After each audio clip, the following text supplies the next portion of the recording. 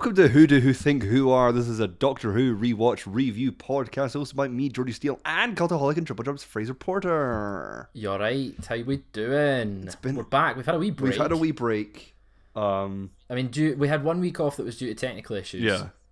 And then another week off due to biological issues? I think it was just busy. Yeah. We were just busy. You had a sore throat. I had a sore throat. I could barely speak. And I've just come off the busiest work week of the year. Yeah. So I'm still reeling. I'm going to be in an early bed tonight, I think. I don't know. I've still only managed to watch one episode, pretty much. I've got like I watched 10 minutes left of next episode. I watched this episode weeks ago. Oh. So I might not be as clued in as I usually am, but I do have a whole host of trivia for the end of the episode. So you can give me the rigmarole, you can give me the recap, you can give me Doctor Who. Let me just give you the synopsis right now, Fraser. This is season 2, episode 0. It's the first Christmas special from 2006. It's called The Christmas Invasion.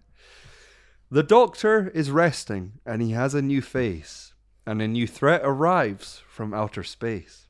Can our heroes recuperate and solve the case to save the Christmas holiday and the human race?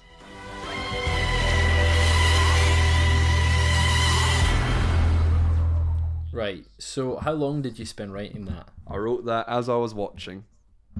It shows how engaging the episode is. Yeah. So love you did a good job. Love a wee poem. Well done. Do you want to please publish that on Twitter alongside this episode? All right. As the sort of the description of the episode. Yeah. This episode is directed by James Hawes, who previously directed The Empty Child and The Doctor Dances. He also will be directing the next episode, New Earth. The creatures of this week are the Sycorax. Of course, the weird-looking bone people. Yeah. I say bone people. Everyone is bone people. No, they're very much. They seem. I don't know how much, or if they are at all, but they are very reminiscent of the Yuuzhan Vong, which is a alien race in the Star Wars Legends, so non-canonical non-canon. now. But they were basically the big bad that came in the novels that are set after the original trilogy. And they were this race that basically they had ships that looked like space rocks, that like asteroids and meteors. Yeah. So that's how they were sort of undetected. And they also have bony sort of exterior bones features essentially. And that's all I could think about during this episode. Maybe they're inspired directly from them. Possibly. I'll go on a quest to discover that information for next episode. Right. So we start in London 2006, Christmas Eve, with Jackie Tyler decorating the house, missing Rose and Mickey working in a garage. Suddenly, they both hear the sound of the TARDIS materializing and run together outside. Out steps the Doctor, now played by David Tennant. Yeah, it's a new face. New face. We've never seen this one before. It's strange now that we've caught up. So 2006. It was set in 2006 before, but this is 2007. We're going into 2007 in the show. Yeah. Because they're a year ahead. It's so strange. Yeah. It's so strange. So strange. He exclaims, "Merry Christmas," and then passes out. Yes. And then Jackie delivers that line, the Doctor Who. And it's the first time. I mean, they continue. This has been like a running joke that it's the Doctor Who, and then it's roll credits. But like this is, I think it's like the first time it's a genuine question. Yeah. Rather than just like, oh, it's a wink at the audience. Like it actually makes sense that she doesn't know who this Doctor is and who he is. She's not seen this face before. Yeah. Although she knows he's an alien, so. Yes, but like, how many aliens do you know that can change Not very how they many. look? Not many. No. Now, yeah, you think he's an alien, but that whole concept of regeneration, she doesn't know about. She doesn't know about Rose it. doesn't know about. Rose is a bit confused still. Yeah. Rose and Jackie put him to bed to rest, still shaken by his change, and he begins slowly expelling excess regeneration energy. We then find out that Harriet Jones is now Prime Minister. Ooh, she did MP it. for Flydale North. MP for Flydale North. Prime Minister for Great Britain. Yeah, she was in. She obviously survived the events of Aliens in London Aliens and of London War in World War III. From the attacks of the Slovene, and she has gone on to become the Prime Minister, and she's about to lead Britain in their golden age, as the Doctor puts it. The golden age, yeah. So she's like, she's just been elected, you would assume. Yeah. Or like recently. Landslide majority. Yes, as she says, landslide majority. It was very Richard E. Grant, that. I jumped, I cheered. I jumped, I punched the air. Everything you've ever wanted. Everything. I'm so happy. Happy. That was very landslide majority. Landslide majority. Richard E. Grant, also a former Doctor, non-canon. Non-canon, yeah. But yeah, she won. She's got majority, so she's the Prime Minister now. Harry Jones, not Richard E. Grant. But yeah, she's in charge of the country. I wonder who her opponent was. And we still don't know what party she fights for. So, I would assume. I think she's Labour now. Okay. For the people. Just based on the fact that at the time in real life, it was a Labour government. Mm-hmm. It's unlikely they would change, even if it is a fantasy drama. And we know that when Harold Saxon comes in, he leads a coalition government between all parties. I just feel like she's Labour this time, but she seemed very Tory last time. And which party do you think would lead people into a golden age? The Green Party. Oh, moving on. The British government have sent a What's wrong with the Green Party? No, I think SNP would lead Scotland into a lovely golden age. A lovely golden age of debt. I don't know. You anti SNP, bro? I'm just devil's advocate. Okay. So then I would say Labour could lead into a golden age. Just not the Tories. There we go. I thought you were going to really play devil's advocate. Boris has done some good work. Boris has done some... he's created some Boris fine loves a party. memes. Yeah.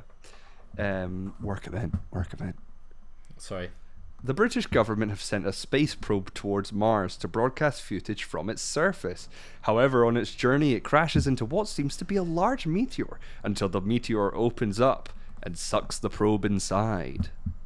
It's spooky. This is actually based on... And it goes... It does have a little anus. This is actually based on the fact that the Mars rover disappeared when it got to Mars in 2003, 2004, 2005, one of those years. Yeah. It did disappear. So maybe that's what actually happened. Maybe the government is hiding something from us. Yeah. Or it was a transformer. It could have been that. So we obscure reference to Transformers from 2009? Was that when the first one came out? The first one was 2009, yeah. Yes. No, the first one was 2007. 2007. Wow. Yeah, Dark Side of the Moon was 2009. Did they do... They didn't do sequels one after the other, like 1 year after the other, surely. No, 2007 for the first one, 2009 for the second. I was in P7 when the second one came out. So that was 2010. So maybe it was do you know what? Keep talking, Jordy. I am sure there was lots of space, because that's the first sort of fandom that I looked into, that I sort of scoured the internet for information on. So this is now a Transformers in review podcast. No, Transformers, the first Michael Bay film, came out in 2007. Right. It was followed up by a sequel in 2009, Revenge of the Fallen. Okay. then followed up further by another sequel, which was Dark Side of the Moon in 2011, and that's I've not seen anything after Revenge of the Fallen. You haven't seen Age of Extinction? I have not. Is that the one with Mark Wahlberg? You haven't seen? Yeah, you haven't seen The Last Night? I can't say I have seen The Last Night. You haven't seen Bumblebee? I have not seen Bumblebee. Wow. Bumblebee good? Are you going to see Transformers: Rise of the Beasts starring Anthony Ramos? I currently do not plan to. Damn. For the simple fact that I'm like now 6 films behind. Yeah, well, they've sort of rebooted the universe. But anyway, the joke... Which is what Stephen Moffat likes to do, which we'll get to in a few months' time. Yes. Back on track.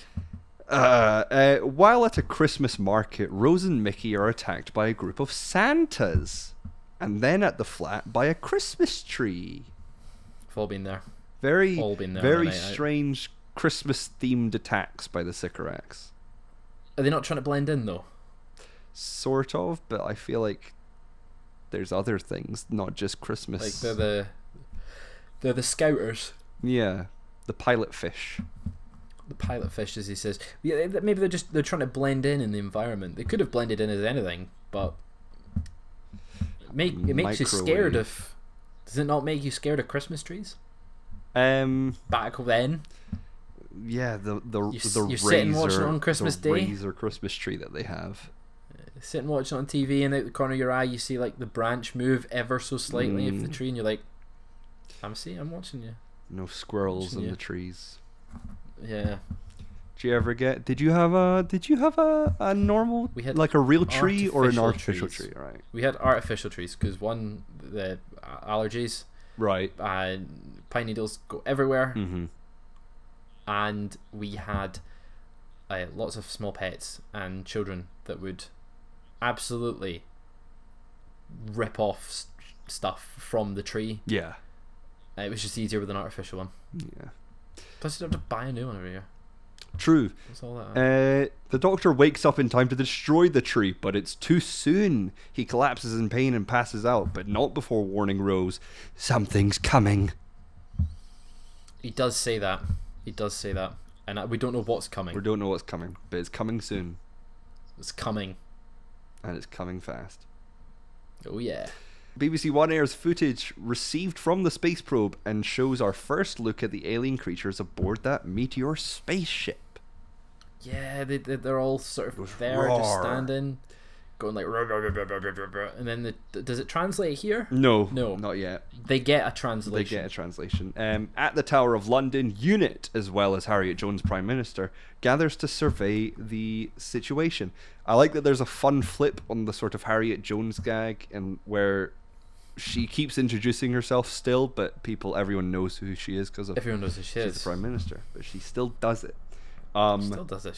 She wants to be friendly. Yeah, she learns that the signal came from 5,000 miles above Earth, not from Mars. They conclude that they aren't Martians because Martians look completely different. Of course they're not Martians. Of course they're not. We've seen Martians in Doctor Who before, just not New Who. What do they look like? Well, we have seen them the in Ice New Who, Warriors. Yes, we've seen them in New Who, but we've not seen them yet in New Who. Right. It is the Ice Warriors. All right. The aliens send another message, but it is in an unknown language. Rose is confused as the TARDIS doesn't translate for her as it usually does. Something's wrong. They're in I like that they're in a Bohemian Rhapsody sort of formation when they appear on screen. Yeah, that was intentional. Oh, right. They were intentionally posed to resemble the music video for Bohemian Rhapsody. Apparently, it was just a little in joke that they wanted to have. And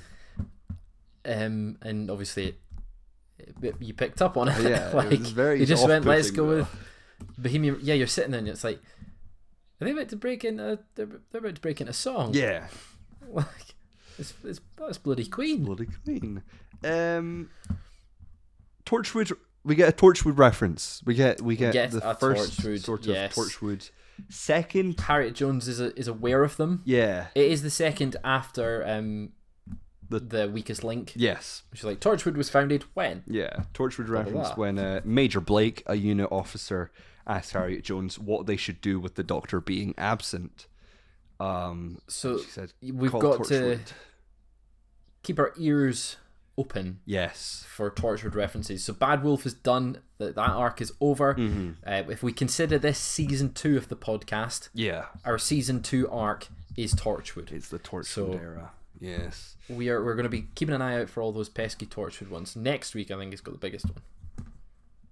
Next week or next episode? Next episode. No, 2 episodes. 2 episodes. So yeah, next week. Maybe. The message is translated and is a threat from the alien race known as the Sycorax. Harriet Jones orders a reply message, but in response, the Sycorax leader activates a signal, causing 2 billion individuals on Earth to walk to roofs and stand on the edge. They just up and walk out, and it's quite a spooky, brainwashy. Yeah. You get event. You get the scene of the woman following her family. She's like, David, this isn't. Stop it. This is funny, David. David's dead. David's dead. Oh my god. Oh my god, David. David's dead. That's one of the greatest moments in Celebrity Big Brother history. All it takes is sort of one loose stone or one not so stable edge or balcony. Yep. I think that at that point they would be snapped out of it though, right? Well, not if it was accidental. I suppose, yeah, you can't convince someone to... Yeah. Because they've been convinced they're not convinced to jump, but they are convinced to stand on...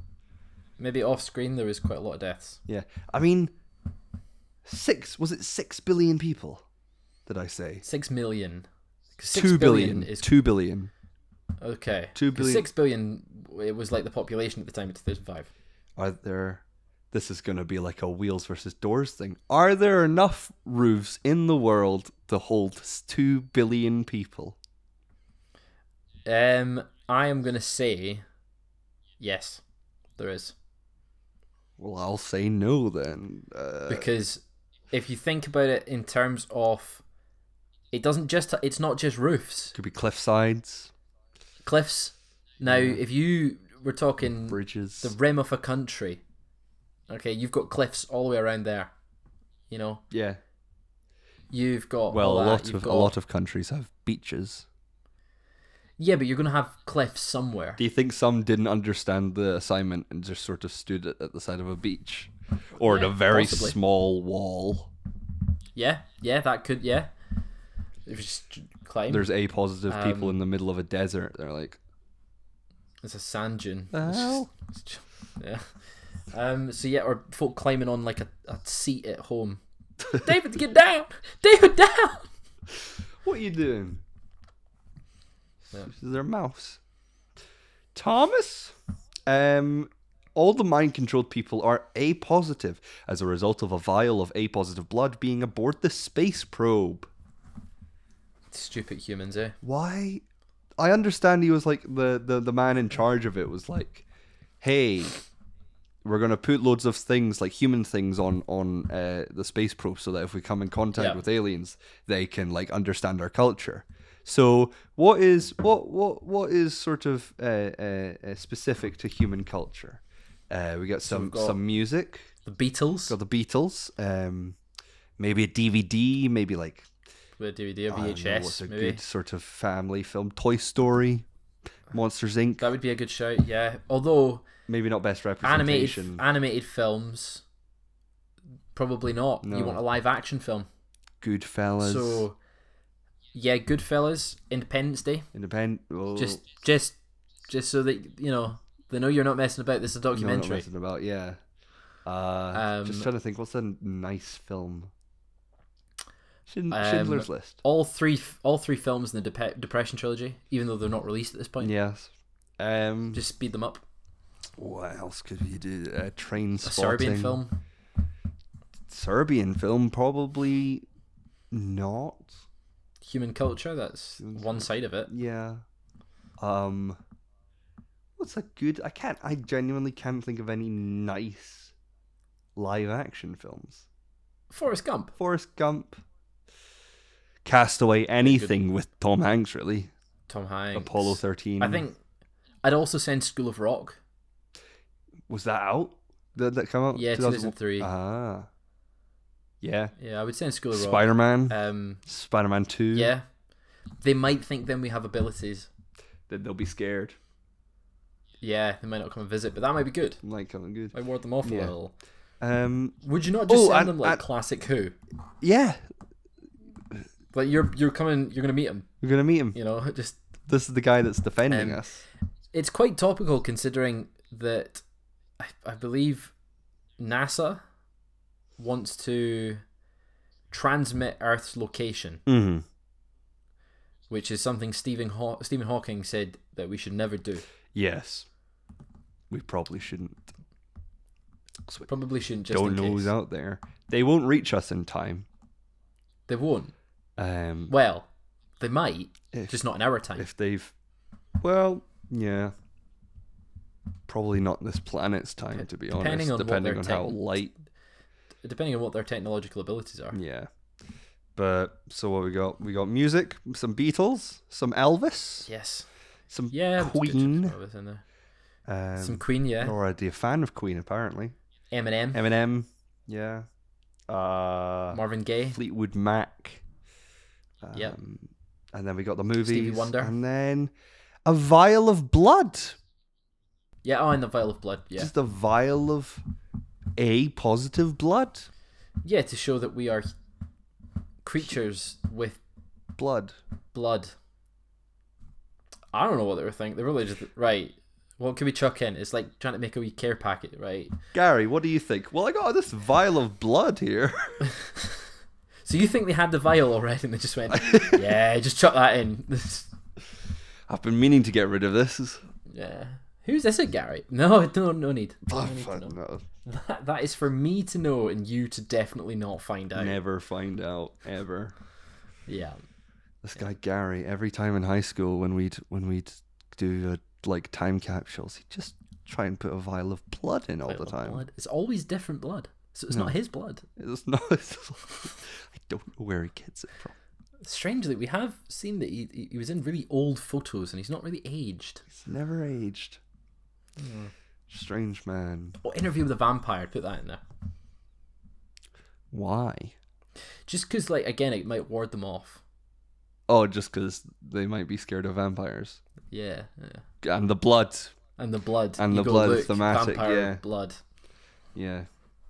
What about Outbreak, starring Dustin Hoffman and Kevin Spacey? I wouldn't want to include Kevin Spacey. Very much sort of predicted the coronavirus. Yeah, I wouldn't want to put Spacey in there, though. It might scare them off. Yeah. The Sycorax arrives in Earth's atmosphere, causing a sonic wave that creates destruction across London and probably other parts of Britain. You also see a wide shot of Big Ben at this point, which has got scaffolding around it because it was destroyed in 2005 at the World War III and Aliens of London. It was already fixed in World War III as well. Yeah, they fixed it. Yeah. Did they break it again? They broke it again. Those pesky aliens. You'd think, because we see the bullet, the sonic wave causes all the glass to shatter, which would be terrible for people below. But everyone is fine on the roof. They don't stumble. You see, imagine if on the roof, the bullet. Try not to slide down. Bullet. But you see, remember that from Modern Studies? Did you watch The Scheme? I don't remember that, no. Do you know? Oh, The Scheme. It was like a show about a council estate in Glasgow. Oh, yeah. And one guy's got a dog. And he's like, Bullet, come back, Bullet. And it just... Every time I hear anyone Scottish say Bullet. Bullet. And the wee dog's running away. And he's like, Bullet, come back, man. Bullet. My dog's run away, man. It just makes me think of Limmy. They're turning the wains against us. Turning the wains against us. Against us. The turning winds against us, mate. The turning wind against us. Harriet Jones, her aide, Major Blake, and the director of the satellite operation, or the space probe operation even, are teleported onto the Sycoraxian? Sicarian ship. There we go. Yeah, they pop on. Even the Sycorax know who Harriet Jones is. Yes, because they've already communicated. Have they? I don't know. Maybe they're just big fans of the British political landscape in 2005, 2006. Yeah, maybe they know everything. Well, how much do you think do they have Wi-Fi? No, I think they've got like they just know things, but they seem quite like they're space pirates. They are quite advanced, fancy race, but at the same time quite tribal. They're quite a tribal, quite basic race. Yeah, very aliens. Voodoo. Yeah. And then they know Harriet. Yeah. While Mickey, Rose, and the unconscious Doctor are on board the TARDIS, it is also teleported on the Sycorax ship. During a scuffle, Mickey drops a thermos of tea, which spills out and drops into the TARDIS grills, evaporating into fumes which are inhaled by the Doctor. Yes. Yeah, he wakes. He's starting to toss and turn. Starting to get some of that good old tea. Yeah. What was in that tea, though? What was in that tea? The Sycorax leader begins a villainous speech, translated only by Harriet's aide. However, halfway through, the Sycorax leader begins speaking English. The leader denies he's speaking English, which means the TARDIS is translating, which means the Doctor is back. The Doctor's back, and the doors swing open. And it's this big triumphant moment. It's David Tennant's first proper scene as the Doctor. Yeah, and he's as good as new, which technically he is. He is, yeah. Yeah, this is very much David's like, let me show you what I can do moment as the Doctor.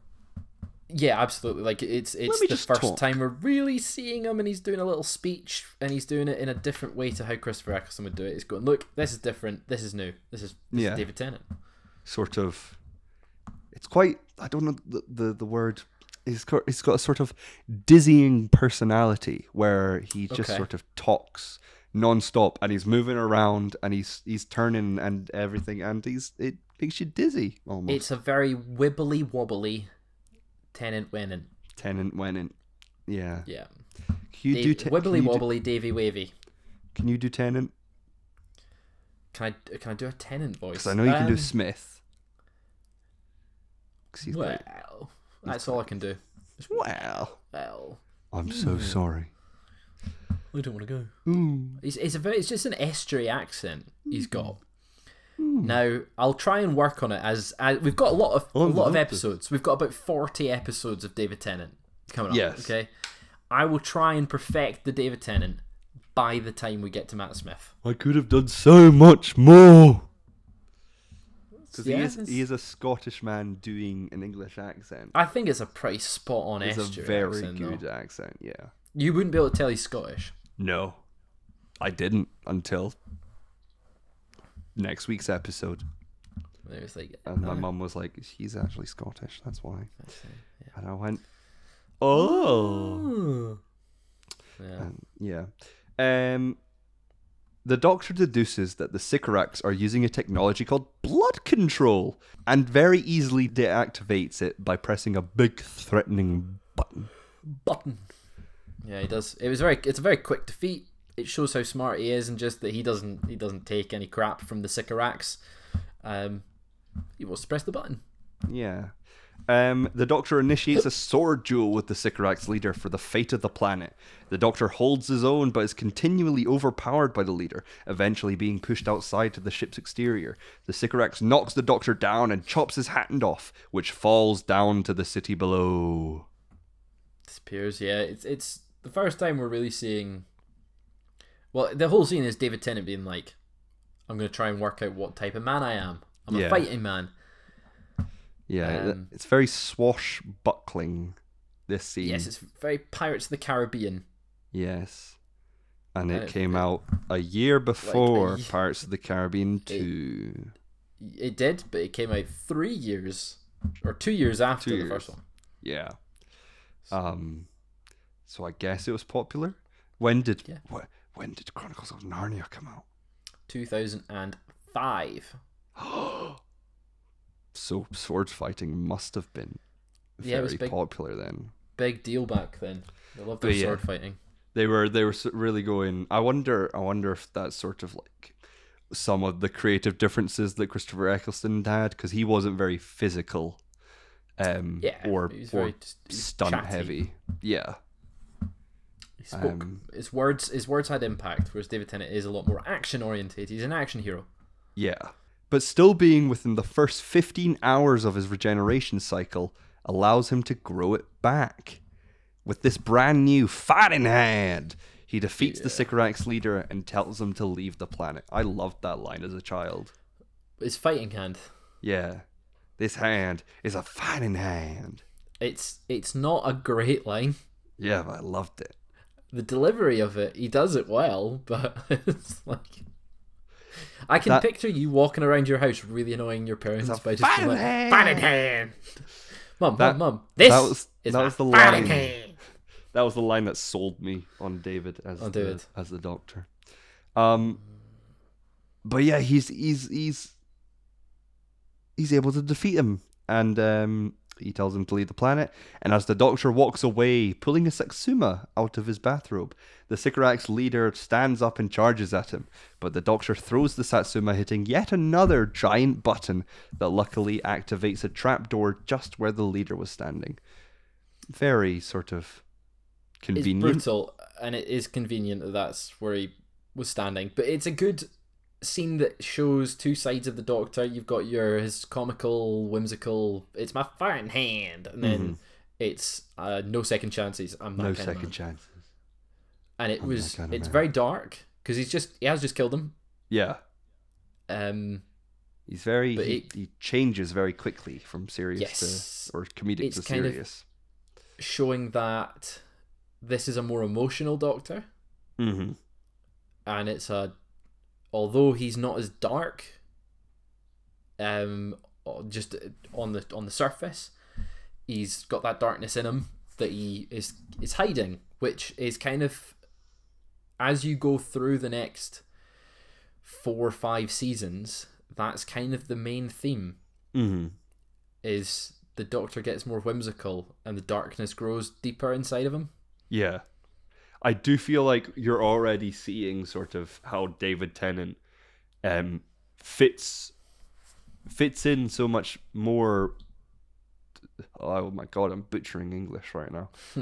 He does well with Russell's writing more so than Christopher, because so David can go more sort of campy with it, and then get serious and get emotion and in quick succession, and it's he's just a great actor, don't you think? He does it. He's a fantastic choice for the Doctor. Obviously, you could say the as well as Chronicles of Narnia and Pirates of the Caribbean, the sword fighting could have been inspired by Casanova. Yes, it could have well been.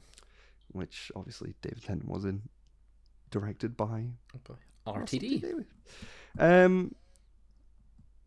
So that's now a hand that's dropped down from the sky, a sword, another sword, and a full person. Now, headcanon wise, I would like to think that the Sycorax is then stolen by Thingy Van Houten in the Dalek episode. Right. Because it's an alien. It takes place after... Oh, no, it doesn't. It takes place before this. This is 2006, going into 2007. Ignore me. Yeah. It's captured by the Torchwood, probably. Torchwood. Alongside the little pig boy. Yeah. Did the catcher? No, they didn't capture the It died. The pig. They probably... Yeah. Would you not just stuff it and mount it? They should have kept Pig Boy as like the funny comic relief character for Torchwood. Yeah. Like Pig the Boy. Groot. Yeah. Oi, what you saying, pig boy? I love this guy. What's he like? And we've got his scenes are the only ones that carries have around a shotgun, chainsaw.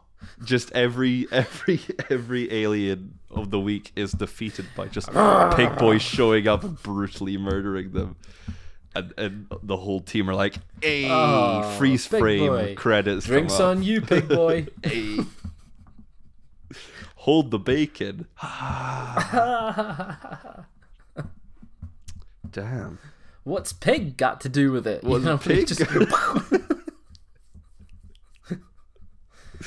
Stop hamming it up. Hey.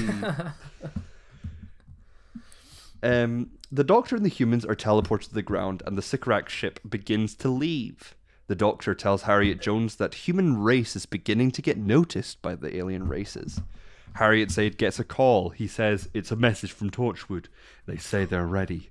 Harriet says, "Tell them to fire." And a giant ray is shot up at the leaving Sycorax ship, destroying it. Yeah, it's quite effective scene in terms of like we now are about to see a different side of the Doctor. Again, there's no second chances, and Harriet Jones was quite a comical character. Yeah, and in one sentence, you begin to hate her. Yeah. Speaking about Torchwood again, when we first hear about them, and when they're at the Tower of London, and the guy brings them up to her, she tells them that like they've just lost, was it 2/3 of their staff? Yeah. What happened? Because obviously you know more about the timeline. Torchwood. It's purely because they're A positive. Oh right. Just that they've lost their staff in terms of like. But does that mean the team that we see in Torchwood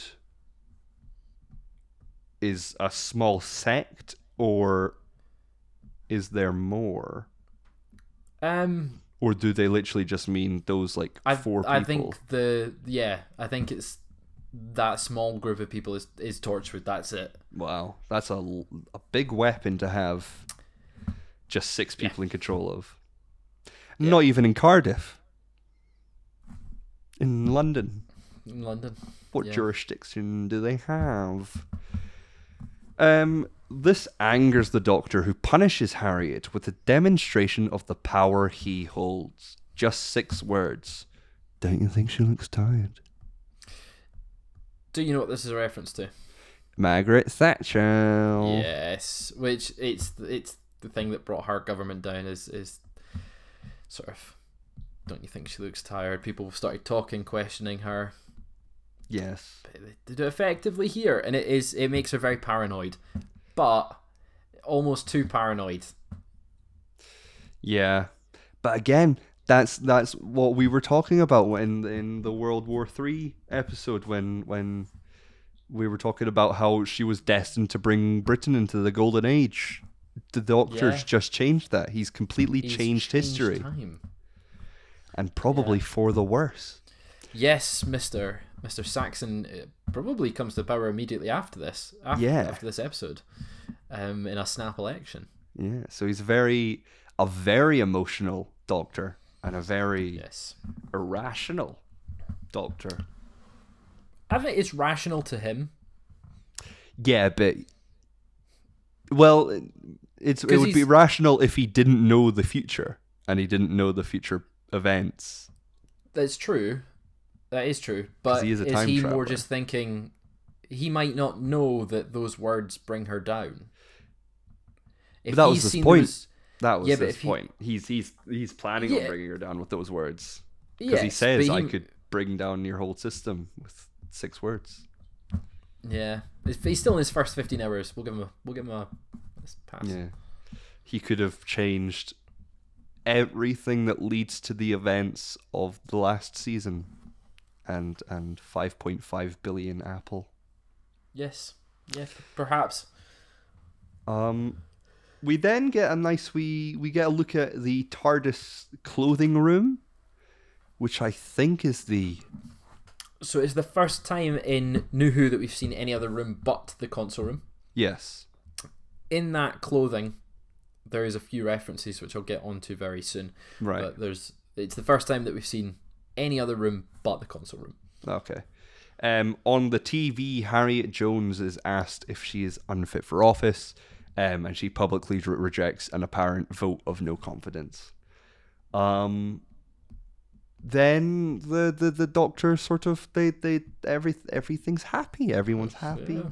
The doctor's like, do you still want to come on an adventure with me? And Rose is like, yeah. Yeah, she's keen for him now. She's got a wee crush on this doctor again. Wee crush, yeah. And it appears like it's snowing, but it's actually ash from the spaceship. Yes, it's very morbid. It's very dark. Yeah. That the human race is just celebrating in this snow, and they're probably Don't swallow it. Just killing them. But yeah, that's how the episode ends, right? Like they just staring up into the sky, holding hands. Yeah, there's a lot of that in Doctor Who. Yes, yeah, they're like staring up at the snow. Yeah. More rubbish. Do you know what time it is, Jordy? I think it must be time. Time for Whovia. We're back after a couple weeks off. We're back. We've excited. It's me, of course, Fraser Porter, joined as always by Jordy Steele. How are you, Jordy? Fantastic. That's great to hear. Are you ready to be hit with some Doctor Who trivia? My body's ready.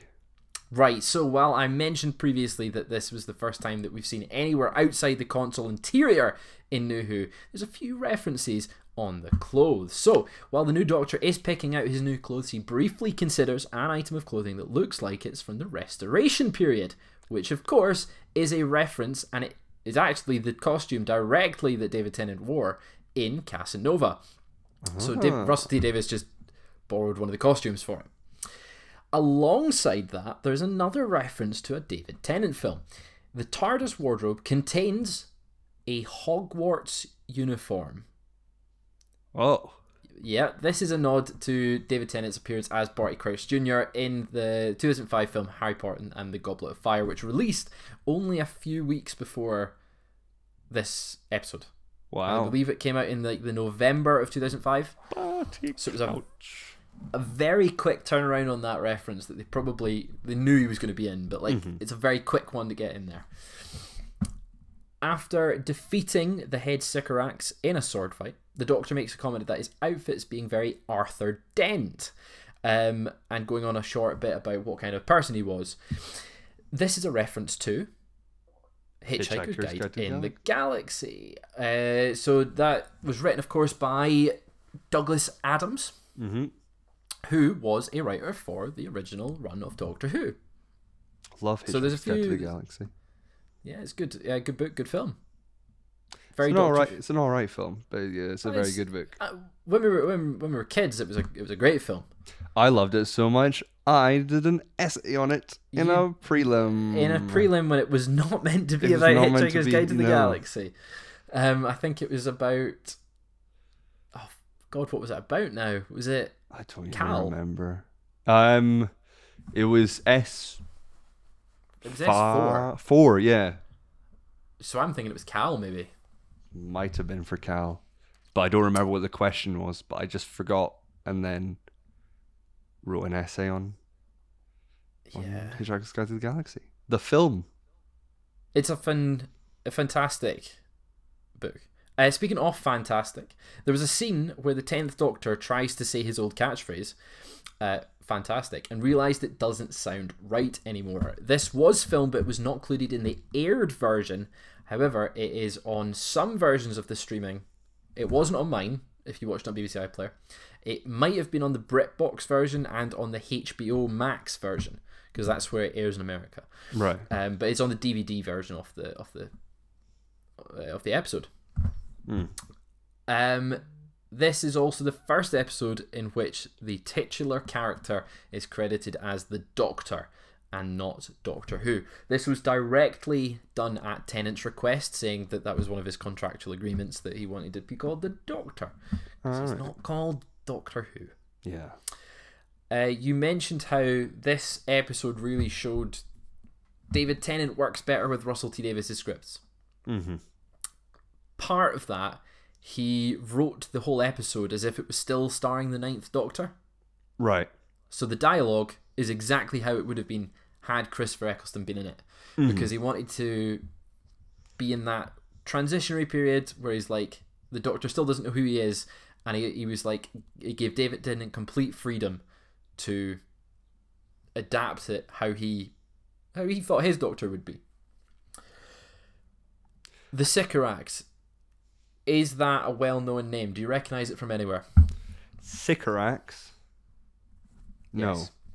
So, it is the name of the witch in the play The Tempest, which is, of course, written by William Shakespeare. Ah. In a season's time, we will visit William Shakespeare in the Shakespeare Code, and the Doctor actually makes a brief reference to the Sycorax in front of William Shakespeare, who then goes on to use the word in The Tempest. Bootstrap.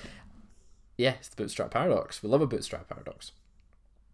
There is a line of dialogue that had been scripted for this episode which explained that the newly regenerated Doctor had actually imprinted on Rose's accent, which is why he has got an estuary accent, so a London accent, but not a Cockney one. The line was, like a chick hatching from an egg, but thankfully that line was deleted. That actually makes... That should have been... They should make that canon, because thou Peter Capaldi, after being with Amy, makes sense now. Him being... I mean, they explained that one in terms of why he chose that face and stuff, but yes, it would explain the accent. Yeah. And all that sort of stuff. It's an interesting line. It would be an interesting concept, but I guess they maybe wanted to...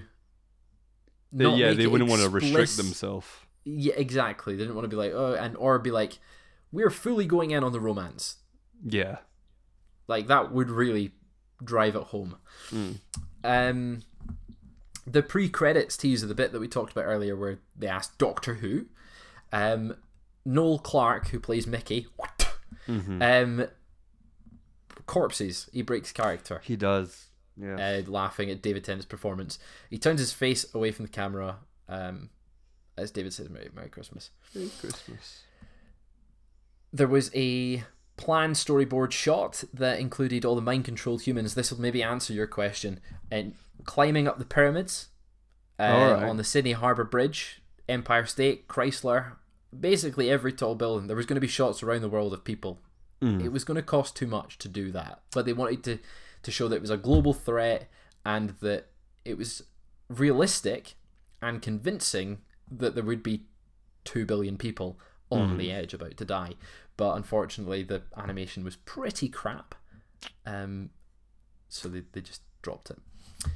The original choice for David Tennant, or the actor to play the 10th Doctor, I should say, was unknown and has still been unnamed by the BBC to this day. The actor apparently was planned to speak in a Cockney accent, was young, but dropped out and moved to Australia. Now, we don't know who this is. We have no clue who it was, but they were the first choice and they got cast and they dropped out. So thankfully, wow, they did, because David Tennant was great, but I would really interested to see who this would be. Did they go into acting? We don't know. Don't know. But after that, there was 2 other people considered along with David Tennant. One of them, let's see if you can guess who they could be. One's a slightly older guy, which keeps in the trend of our Edgar Wright stars. Oh, Bill Nye. Or it is Bill Nye. He was considered. And the other was, at this time, on a hit BBC comedy series that is now quite unwatchable. That is now unwatchable? Yeah, it's pretty tough to watch. 2005. Yeah, 2005. What BBC show was like the height of comedy at the time? It's pretty crap. I can give you another hint. Okay. It was a comedy duo. Comedy duo? Yeah, one of them. Was it David Walliams? It was David Walliams. Wow. So David Walliams, Bill Nye, and David Tennant were the final choices. The final three. That's a to be the next big Doctor. range. It is a big range. They're not Bill like Nye each other. would be the strangest choice. Yeah. I think. David Walliams, I think, would have butchered it. Yeah. I don't think he would have been a good choice at all. I think they nailed it with David Tennant. Yeah. But that is all the Whovia we have for you today. Once again, thank you for joining me on Doctor Whovia. Jordy, I hope you had a good time on the podcast. And we'll get right back into the action on So Who Do You Think Who Are? Fraser? Hi, Jordy. What did you think of A Christmas Invasion? I enjoyed some of it. I think the first 25 minutes are pretty boring. Okay. Because they've not got the Doctor in it. Mm. And I remember back then I didn't like the episode that much because I wanted to see David Tennant as the Doctor, and it doesn't happen until right at the end. Yeah. And I found it quite disappointing. But now it was a decent episode. It's tough to watch in March, April with all the Christmas themed stuff that you don't quite feel as engaged in the episode because of it. It was good. Decent first story. Nice to establish David Tennant's Doctor, the 10th Doctor, as who he is. This slightly darker but more whimsical character. But it got me excited for what comes next. Yeah. I would give it a 4.5. Wow. But if I was to only include David Tennant scenes, it goes up to a 6.5. All right, yeah. Because his stuff, when he's on screen, Yeah. he's fantastic. When he's off screen, it's really boring. I don't really care about the Rose character that much. Yeah. This should have been like Rose's sort of episode to shine, but she really doesn't do anything. She had a better time to shine in Father's Day. Yes. And this feels like a complete downgrade in terms of how the character's written. Her motivation for this whole episode is literally just the Doctor. There's no other motivation. Yeah, she doesn't speak about anything but the Doctor. Does not pass the Bechdel test. It doesn't, no. I don't think any episode so far definitely hasn't. Ever. Yeah. Well, maybe now. Nah. Maybe now. Well, maybe now. Well, they're always talking about like Dan and stuff. I think maybe now there's more room for that. All right. But it doesn't pass the test here. It's just a bit boring. I don't really care for Mickey. Billie Piper worked well with Christopher Eccleston. She works well with David Tennant, but on her own, I don't give a crap. No. Okay. So that's That's my thoughts. What about you, Jordy? What did you think of Christmas Invasion? Mostly agree. Completely agree. Yeah. She's what does she do? She walks out the TARDIS. She puts the Doctor to bed. She goes to the Christmas market with Noel. Yep. She comes back, gets attacked by a tree. Wakes up the Doctor, gets told that there's something coming, puts the Doctor back to sleep, cries, looks at the TV, goes to the TARDIS. Yep. And she gets transported, and then the Doctor's says a load of things like Rax Crocofile Pretorius, and the Shadow Proclamation, and then Daleks. Is just the rest of the episode is when it gets good. Yeah, and then it becomes David Tennant's moment. I'd quite like to see Christopher Eccleston do the Lion King gag. That would have been fun. I don't think he would have done it as well. Probably not, no. Yeah. There's more to see than it can ever be seen. If you were to put a number on this episode, what would you give it? I would give it, out of 10, I would give it a 6. Interesting. No, I rescind that. I will give rescind it. You're going to drop down, aren't you? You're going to drop down. I think know. Right. I think you're going to go 5.5. I think I'm gonna give it a 5, straight 5. Interesting, straight 5. I mean, I would agree more. So that's getting closer to what I've given it in terms. Yeah. If you alienated only the David Tennant parts, yeah, it's a really good showing for the first time for a Doctor. 9 out of 10. But is it? It's not that good overall episode. That good, no. It does pick up though. It does pick up. David Tennant has. I'm very excited to watch the next episode, New Earth. Just New Earth. Is it New Earth? Yeah. It's New York. New York. Yeah. Yeah. Technically, it's the 15th after the first one, so it's actually New York. Yep. Very excited to see that one. I'm excited to see the werewolves episode. Tooth and Claw. Got my personal friend Ian Hanmore in that one. Yes, you do. Yes. Yeah. Chippy Got him buff. on Facebook. I will count him as a personal friend. Bring him on the show. former Doctor Who and Game of Thrones star. Yeah. Ian Hanmore. It's a very strong season coming up. Yes, it is. Yeah. There's Girl in the Fireplace. Yes, good double ep. You get Sarah Jane comes back. Very early as well. Yeah. Episode 3. Then you have the Cybermen stuff. Yeah, it's a great. You've got the 2012 Olympics one, which at the time it was like, oh my god, that's so far away. Yeah. And that's now 10 years ago. Yeah. And then you have the stuff with the Ood and Satan. I'm terrified of that episode. Yeah, it was a very Toby scary episode as a creeps child. me out. Yeah. I'm very excited to get back to that one. That fills the same sort of empty childness of this season. And a great season finale 2-parter. And obviously Love and Monsters. I might call in sick that week. Oh, Kirsty, right. talking directly to you. Do you want to jump on the show that week in place of me?